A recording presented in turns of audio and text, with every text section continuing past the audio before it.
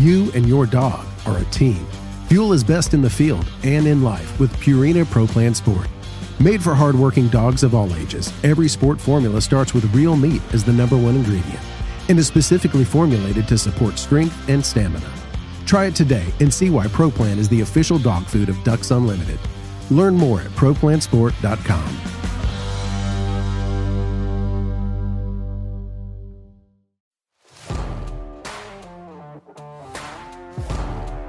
Welcome to the Ducks Unlimited podcast, the only podcast about all things waterfowl.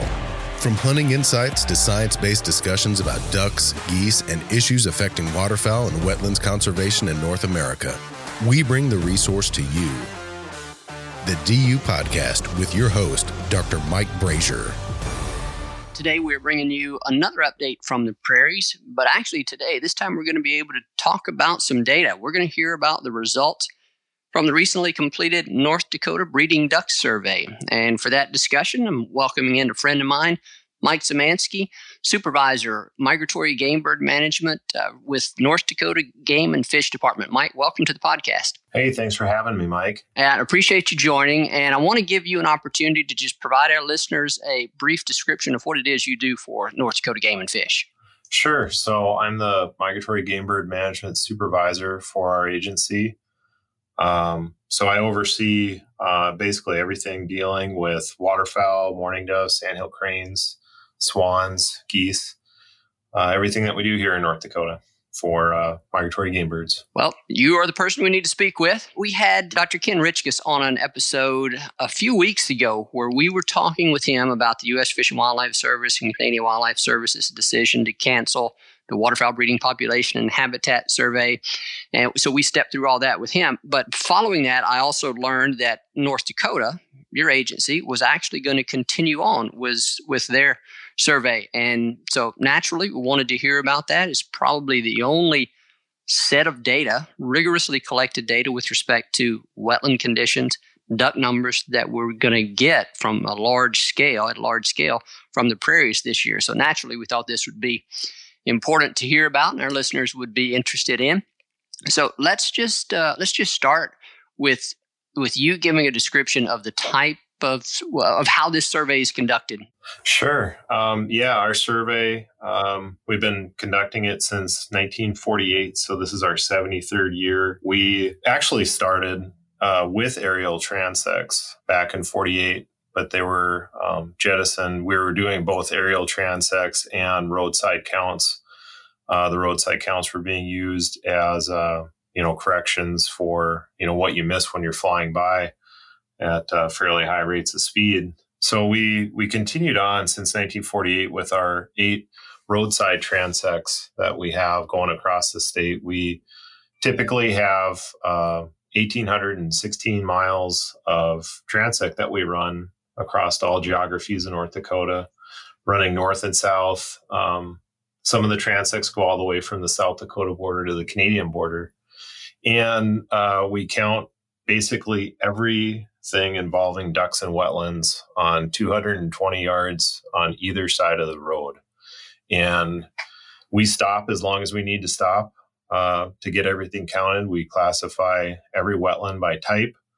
And we classify every social group of waterfowl that we see. And that's a similar protocol that the Fish and Wildlife Service uses for the big survey, the international survey that they run, where you can't just count the ducks you see. You have to know what they're doing socially because of all the breeding interactions that are happening at the time. So, a single Drake mallard gets turned into an indicated pair because you assume that hen mallard is off on a nest someplace. And then, going into how many drakes are with a given hen. And then there's a cutoff where you assume that if there's, 5 or more drakes, they're going to be out in a bachelor group, probably not involved with nesting hens anymore.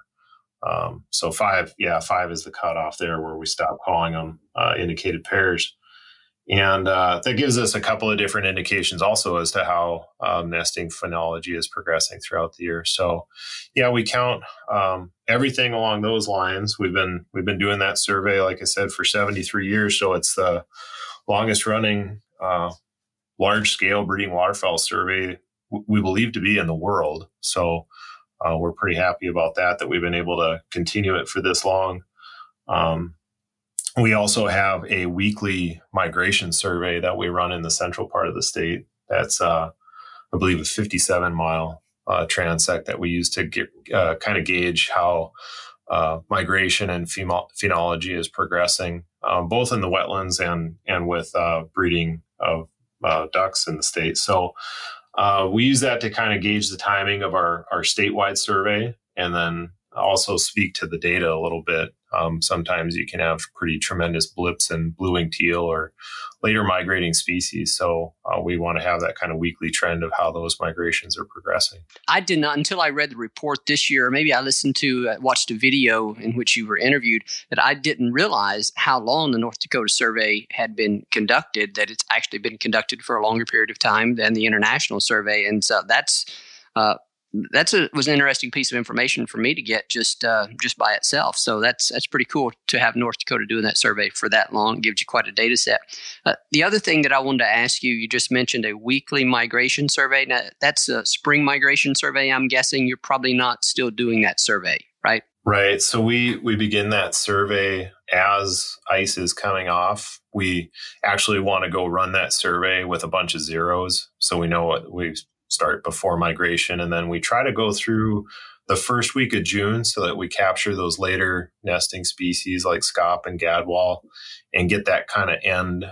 We also count wetlands on it periodically. So at spring thaw, then during the May survey, and then again in June, we count the wetlands and kind of get that trajectory as well. So have you concluded that survey in June, or do you still have any additional aspect of that to go?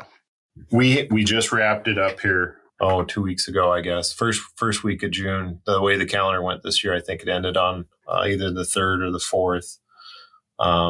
So we've got that. We've got some of those plots created, and feel good about our May survey data. Looking back at that and seeing that, we didn't do the May survey, and then the following week, all of a sudden, there was just like no blue-winged teal or no scaup. We had kind of the normal progression of migration throughout the state with those species, with the big pulse of scaup and other diving ducks coming through in mid-April, and then blue wings were peaking about the time of our survey, but they sort of tapered off, and then by the time you get into June, they drop off quite a bit. And that it's really hard to do those surveys after about the first week of June, also because of progression of vegetation growth in wetlands. At some point, you're just not very likely to find blue-winged teal pairs or drakes sitting around by themselves unless you actually start doing beat outs on the wetlands because of just the rank vegetation that's going to be up by then. Yeah, at that point, you just can't see them. They're hiding, right? That's kind of the point you're getting at there. Yeah, yep,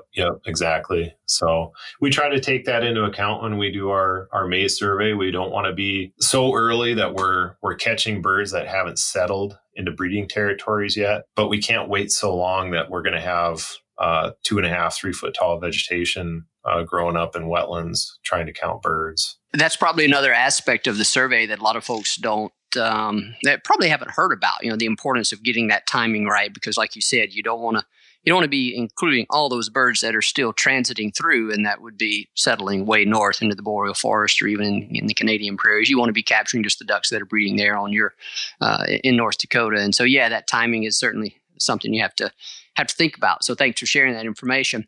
I guess you might say immune from the effects of the coronavirus, but with respect to how you all had to navigate, did you have to make any changes to your survey protocol this year, in response to the coronavirus? Yeah, we did actually. And we didn't change necessarily how we do our survey protocol. So the way the data was collected is still the same, but the logistics of how we went about it ended up being quite a bit different this year. We fortunately, through our leadership in the governor's office and our agency, had a pretty straightforward approach that if we were alone doing work and weren't interacting or having transmissible moments, there's no reason we shouldn't keep the doors open and keep doing our work. And fortunately, just the way we're set up and the scale of the work we were doing allowed us to do that. And, other operations, especially that big May survey run by the Fish and Wildlife Service, just, they weren't in the same boat. They have many people all over the country traveling internationally, and there was just no way that they could do it.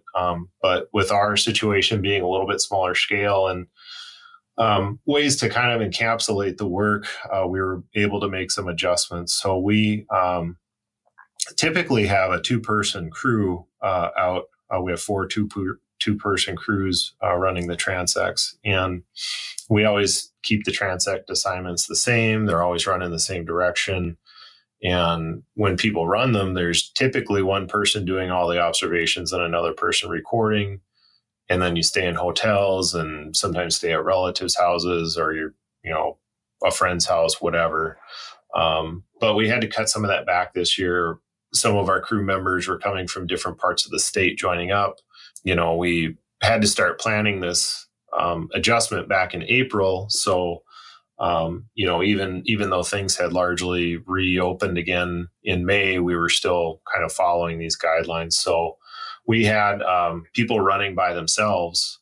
We split up into 8 single-person crews and basically took more time, at stops to record the data. It was just essentially a lot more work for people individually to get the work done. And then when we had busy situations, they just voice record themselves and play it back right away to enter the data. And we enter our data into a GPS reference tablet to, have all that data geo-referenced and stored automatically in a database, which we actually started doing that before there were iPads and real tablets, which is kind of crazy to think about now. We've been doing it for almost 15 years like that. But the workload is a little bit higher for folks. I mean, it's just a lot more going on for an individual to keep your head on a swivel and finding everything, counting everything, and getting the data recording done. So the days were probably a little bit shorter in that regard. We had to move some assignments around also to accommodate driving distances. So since people were going to have to basically do several hours of deadhead driving to get to their starting or ending points. So we try to accommodate that with, the workloads we knew people would have on various transects. And then also a priority was we have a fall wetland survey that we run in mid-September, just before hunting season, just to give people, our hunting public a view of what conditions are looking like as we're sliding into hunting season. So we wanted to make sure we had our overlap with those routes that we typically have. That created a little bit additional complexity, but not too much. And then we did a little bit of subsampling in places that were just lower priority habitats, farther driving distances for people, that type of thing. Just kind of where it felt like, we had never run these surveys by ourselves before. So we didn't know, if it was just going to be too much for people at times, and making sure that if we saw something that we thought might be a little bit too much, just to kind of take it off for this year and make sure that we could get a good survey done. And all of our crew members right away from the get-go, we had some conversations about what people were, concerned about or wanting to make sure they got done. But everybody was raring to go and just wanted to make sure that we got this important work done. Well, kudos to you, your agency, and all your crew members for doing what was necessary to complete this work. It certainly stands out this year as an important piece of data, and I think it's something that's, it's going to get a lot more attention this year than I think it probably has in past years, because it's the only survey of wetland conditions and waterfowl breeding duck populations that we're going to have, at least as far as I'm aware. There may be a few other states that have done something, but I've not heard of those yet. We'll look into that. But certainly from the prairies, I think this is going to be the highlight. So kudos for that. Yeah. Mike, I have one other question, and then I want to transition into the actual results of the survey. And I think I know the answer to this question, but I just want to make sure our listeners do. The survey, the North Dakota survey, and the data that you collect, and then that we're going to talk about here, that's not part of the waterfowl breeding population and habitat survey that we spoke with Ken Richkus about. I mean, it's an entirely separate data set, an entirely separate process, right? That is correct. It is a completely different survey. Some states do have their state surveys intertwined with the May survey that the Fish and Wildlife Service does. Ours is not. As we talked about a few minutes ago, we started in 1948, so well ahead of the other survey. And part of the deal there was at the beginning, we needed to have, as a state, if we wanted to make adjustments to waterfowl regulations, we needed to have some kind of state survey. It was starting to be recognized at the time that North Dakota was an extremely important breeding area for ducks in North America. So that was kind of how our survey got rolling at that time. And then the services efforts kind of built up around it. Periodically over time, we've had some comparisons when weird numbers come up, but formally, no, we are not part of the harvest regulation setting process. And it's important too. I mean, this year, even though we're kind of the one piece of data out there for breeding ducks in the prairie region, I mean, it is really important to have that whole scale view that the survey that the Fish and Wildlife Service and its state and provincial and Canadian government partners provide that whole scale view where you see everything that's going on, because what goes on in one part might be completely different from another part. Kind of going back into the stuff that Johnny Lynch talked about with Escape from Mediocrity, where the pieces of the prairie are not all functioning the same way all the time.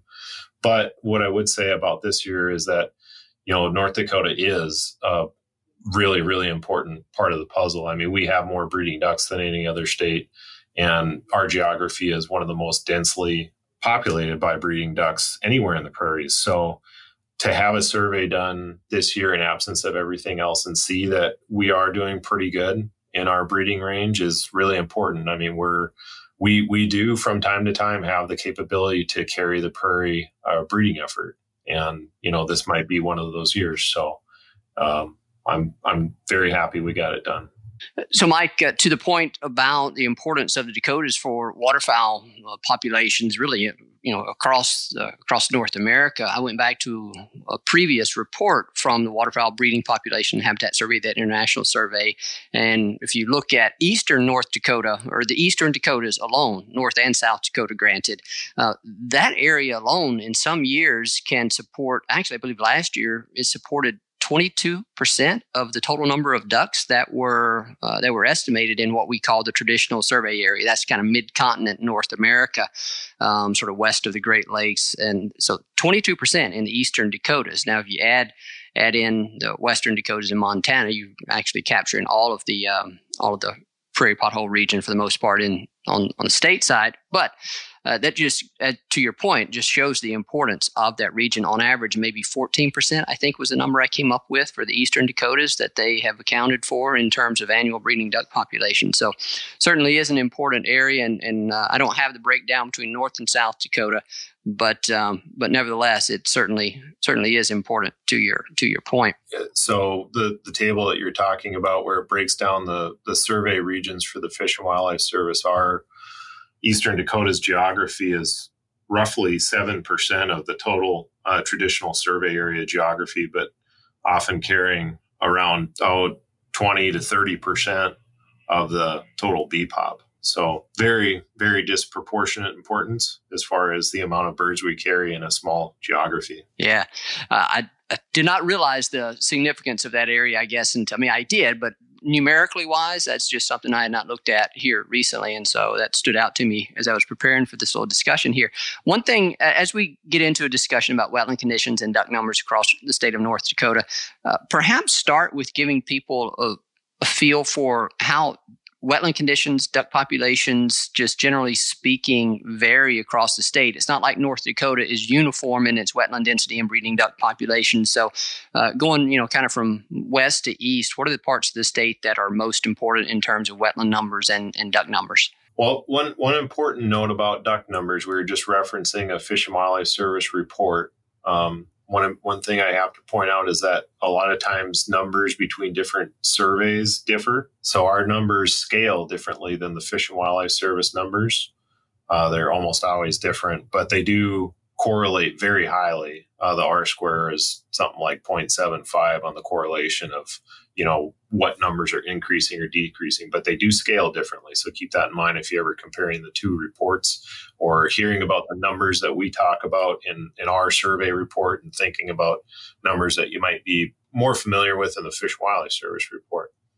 Getting into your question about North Dakota's geography, and I guess the way I always explain it are the physiographic regions that we have in the state. North Dakota is one of the rectangle states in the Great Plains.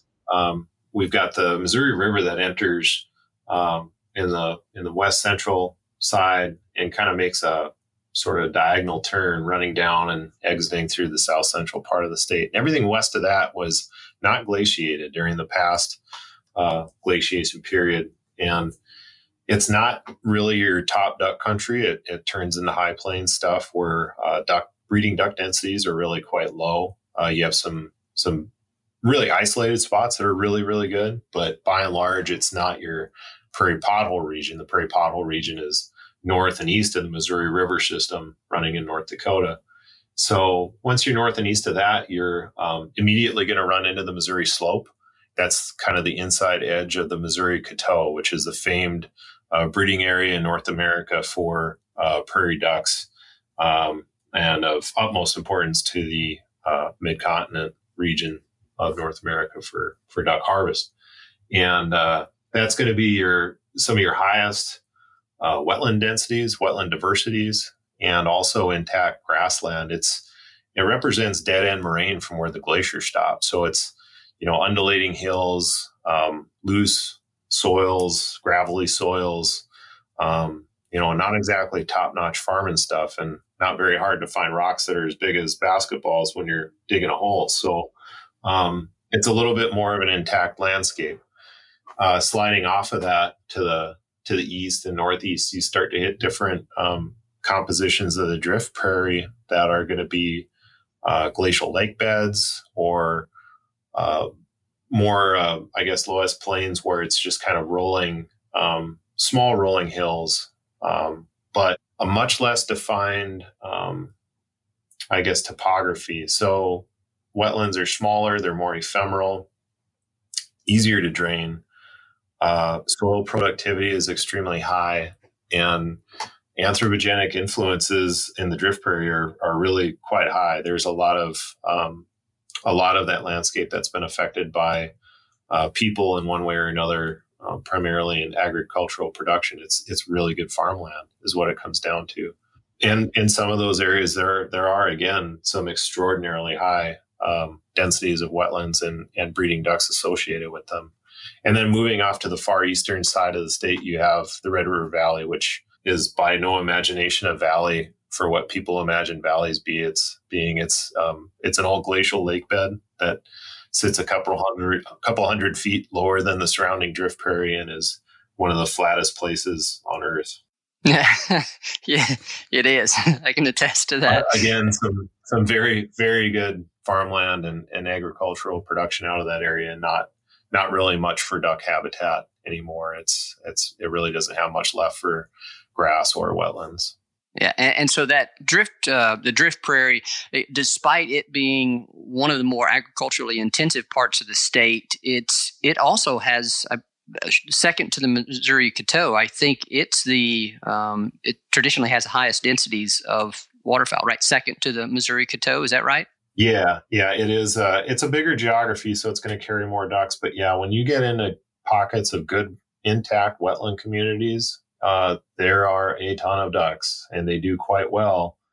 Especially, in a year like this when it's extraordinarily wet, and there's just a lot of places where people can't go. There's a lot of places where nest predators probably aren't going to go because it's just such a inundated mess in some areas that ducks can get into and nest that they'll probably actually do pretty good with production, even though the landscape is fairly impaired for upland nesting cover. But yeah, it's not quite the same as the Coteau where you can depend a little bit more on production to happen. But nonetheless, I mean, the drift prairie is extraordinarily important for waterfowl migration, besides what we do out there for duck production.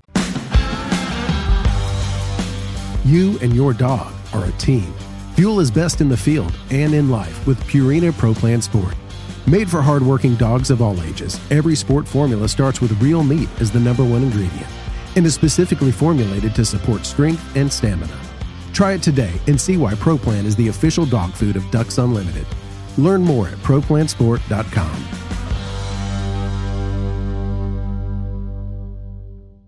Mike, let's talk about wetland conditions first, then we'll talk about duck production, or should say duck numbers. What did you see across the state with respect to wetland conditions, and how do those numbers compare to long-term average and maybe what you've seen last few years? I mean, folks in North Dakota all remember what happened here last fall. We had an extraordinarily odd fall with a whole summer's worth of rain falling in a couple of rain events and kind of extending through September and October. So it was very unusual. We also had a blizzard.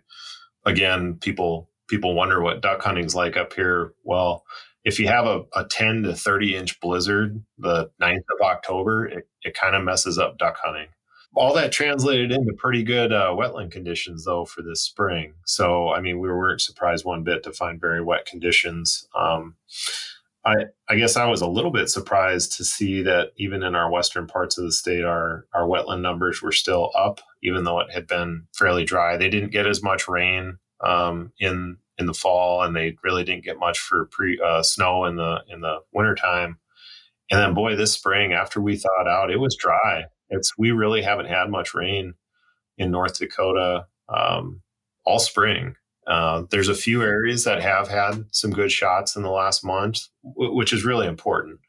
But I mean, it's gone from deluge to drought. And we always kind of joke up here that you could be 2 weeks from a flood or 2 weeks from drought. So you just never know sometimes. But overall, our wetland estimate was, even despite with it being fairly dry in the western half of the state, our wetland estimate, our wetland index was the 6th highest on record and the highest wetland index that we've had since 2014. And it just progressively got wetter and wetter as you go east. You know, what drives that number a lot is really ephemeral water, type 1 wetlands, type 3 wetlands, road ditches, drainage ditches, things like that, you know, can dry out in short order. So we had a very huge pulse of those wetland types in our survey this year, which are very good for breeding ducks. They're important, not so much the ditches. You don't want to see a lot of ditches because it's indicative of wetland drainage, but if they've got a lot of water, it still tells you there's a lot of water on the landscape.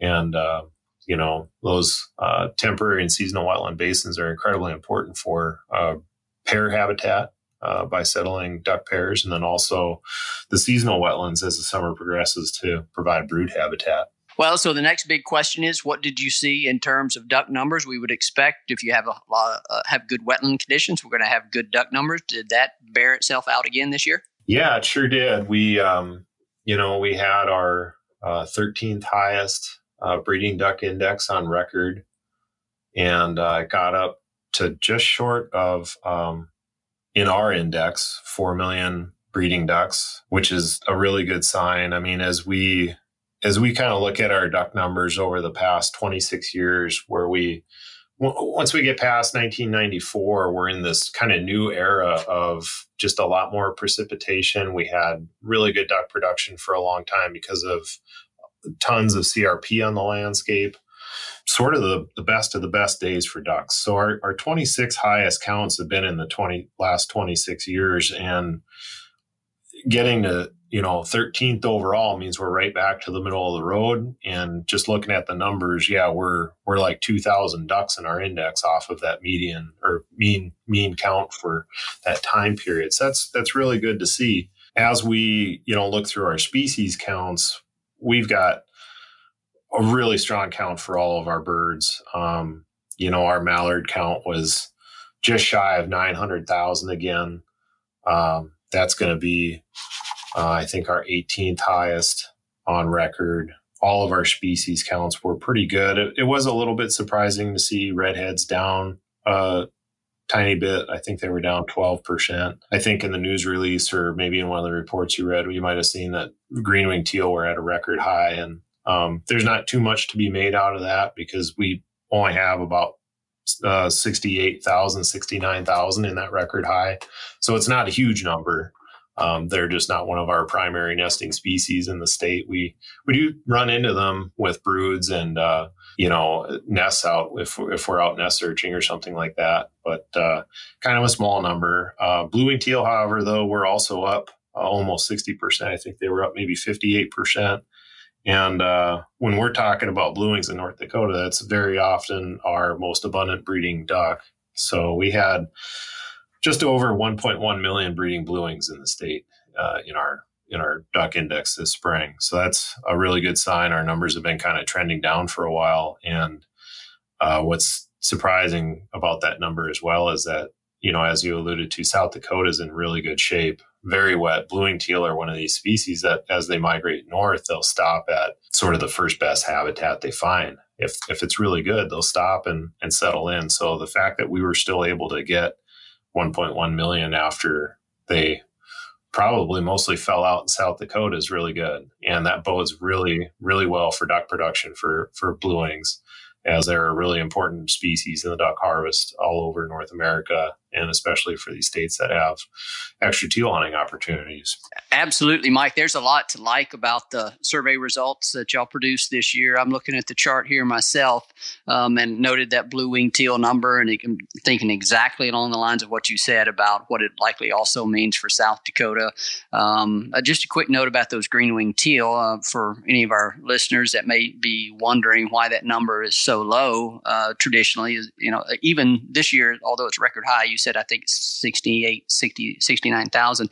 That species, interesting enough, is one that's going to continue on north into the parkland boreal forest of Canada, and then some of them head on even farther north than that. So just one of those interesting species, really small duck, but then it travels far north to some of these more northern breeding locations. So, but yeah, it looks really good from the standpoint of wetland conditions and duck numbers there in North Dakota. It'd be really nice if we had some numbers out of South Dakota, but we can probably draw some conclusions based on what we're hearing with respect to wetland conditions there. And these numbers here are even more impressive and more comforting, you might even say, when we hear about kind of the mediocre wetland conditions across much of prairie Canada, whether it be Manitoba, Saskatchewan, Alberta.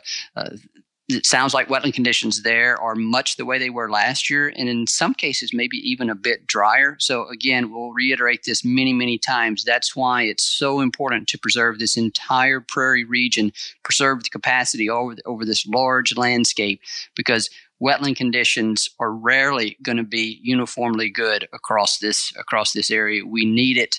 We need that large landscape, the capacity preserved across both the U.S. and Canada, so that we make sure we have good habitat in place for years exactly like this, where we have favorable environmental conditions in the states. If we have good habitat in place in the states, then the ducks are going to be able to take advantage of that.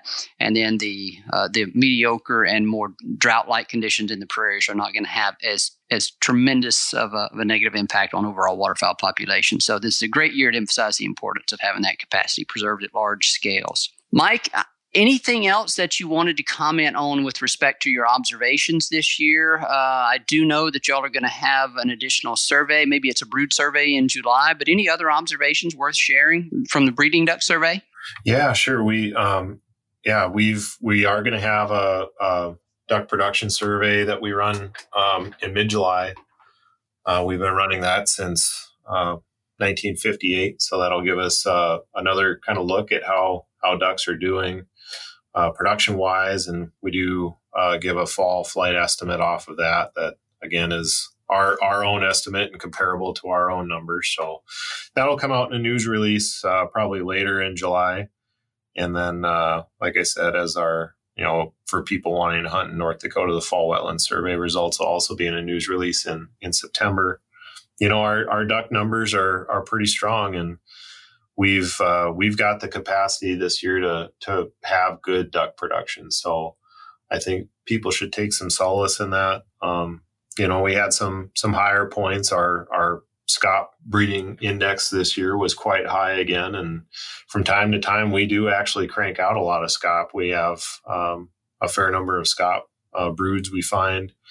And, last year was one of those years where scaup should have done really well. And scaup are a Philopatric species that come back to where they were fledged. So we're hoping it was an indication of that. Last year with all the late summer, fall precipitation we had grass that stood a lot longer than it normally does because of normal hanging dates. I always consider any time you have grass standing after the 4th of July, it's bonus time for ground nesting birds. And we had a lot of stuff not get hayed until mid-August. So that bodes well for scaup. They're the latest nesting species we have for ducks up here, where they're still sitting on nests going into August. So I'm hoping that's maybe what we're getting an indication of, was maybe a really good bonus year last year on scaup production in North Dakota, because we're not typically thought of as a primary scaup breeding area. Yeah, that is interesting. I'm glad to hear that. I also note that northern shoveler numbers were up this year. That's going to be welcome news to my supervisor, Dr. Tom Mormon. He's a big fan of shovelers and certainly not shy about taking those when he has an opportunity. So I'll be sure to relay this information to him. I say that kind of jokingly, but no, that is good to see across the board, good duck numbers. And one of the other things that the pandemic has kind of hindered, I think will hinder later this summer, is preseason banding operations. Are you all going to be able to pull off some of that banding in North Dakota? I believe Canada, at least at far northern latitudes, they had already announced that they were unlikely to be able to conduct those. But are y'all going to be able to do some banding operations in your state this year? Yeah, we will. We have. We're just going to start Canada goose banding here next week. We had to make some adjustments to our larger scale Canada goose banding program. We had a very large operation set to go this year that kind of had us traveling all over the state with a lot of intermingling of people coming in and out of a work crew and staying in hotels, and it was just too much cross-pollination this year. So we pared that back quite a bit to a smaller effort that we can run with a more locally based crew and not have sort of the interchange of folks on that. Our duck banding work should go ahead as planned. We run small 2-person crews, and those people are kind of together all the time anyways in their work environment. So we don't foresee any issues there. And they're run out of workstations where they're kind of working in geography around a single base, I guess you could say. So we don't have any issues there that we see coming up. We're still maybe looking at hopefully finding ways to reallocate some of the resources that we're not going to go to Canada this year and make up for some of the data gaps. We obviously won't have the same geography covered, but hopefully can get enough bands out to inform our parameter estimates that we use in harvest management every year. Well, Mike, that's probably going to do it for us. Whenever we started this, I guess before we started recording, I said we might, about 20 minutes on this episode would probably be about right. And it looks to me like we're getting closer to the 40-minute mark, but that's kind of the way it goes when two people get together and start talking about ducks. But nevertheless. Yeah. That's okay too. That's okay too. We had a lot of good information to talk about and to share. And so thank you for joining us. And on behalf of everyone here at Ducks Unlimited, I just want to say thank you to you, the North Dakota Game and Fish Department, and everyone else there in your agency for the great work that y'all do, that y'all have done this year, and the work that y'all do every year with respect to supporting wetlands conservation, your contribution to the data that helps us understand and better manage the population. Just all around, we appreciate you and your partnership and all the work that you do for waterfowl. Thank you, Mike. All right, Mike. Thanks for your time. You bet. Anytime. Special thanks to our guest on today's show, Mike Szymanski with North Dakota Game and Fish Department. We appreciate him sharing his time and telling us about some of the great results that they found from a recent breeding duck survey they conducted in that state. As always, we thank our producer, Clay Baird, for the great work that he does getting these podcasts edited and out to you, our listeners. And of course, to you, the listeners, we thank you for your time and spending it with us, and we thank you for your support of wetlands conservation.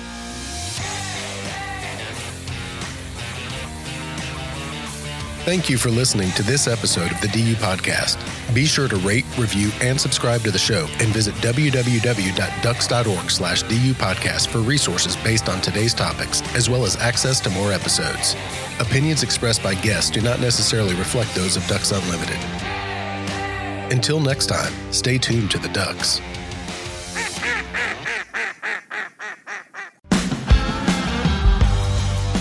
You and your dog are a team. Fuel is best in the field and in life with Purina Pro Plan Sport. Made for hardworking dogs of all ages, every sport formula starts with real meat as the number one ingredient and is specifically formulated to support strength and stamina. Try it today and see why Pro Plan is the official dog food of Ducks Unlimited. Learn more at ProPlansport.com.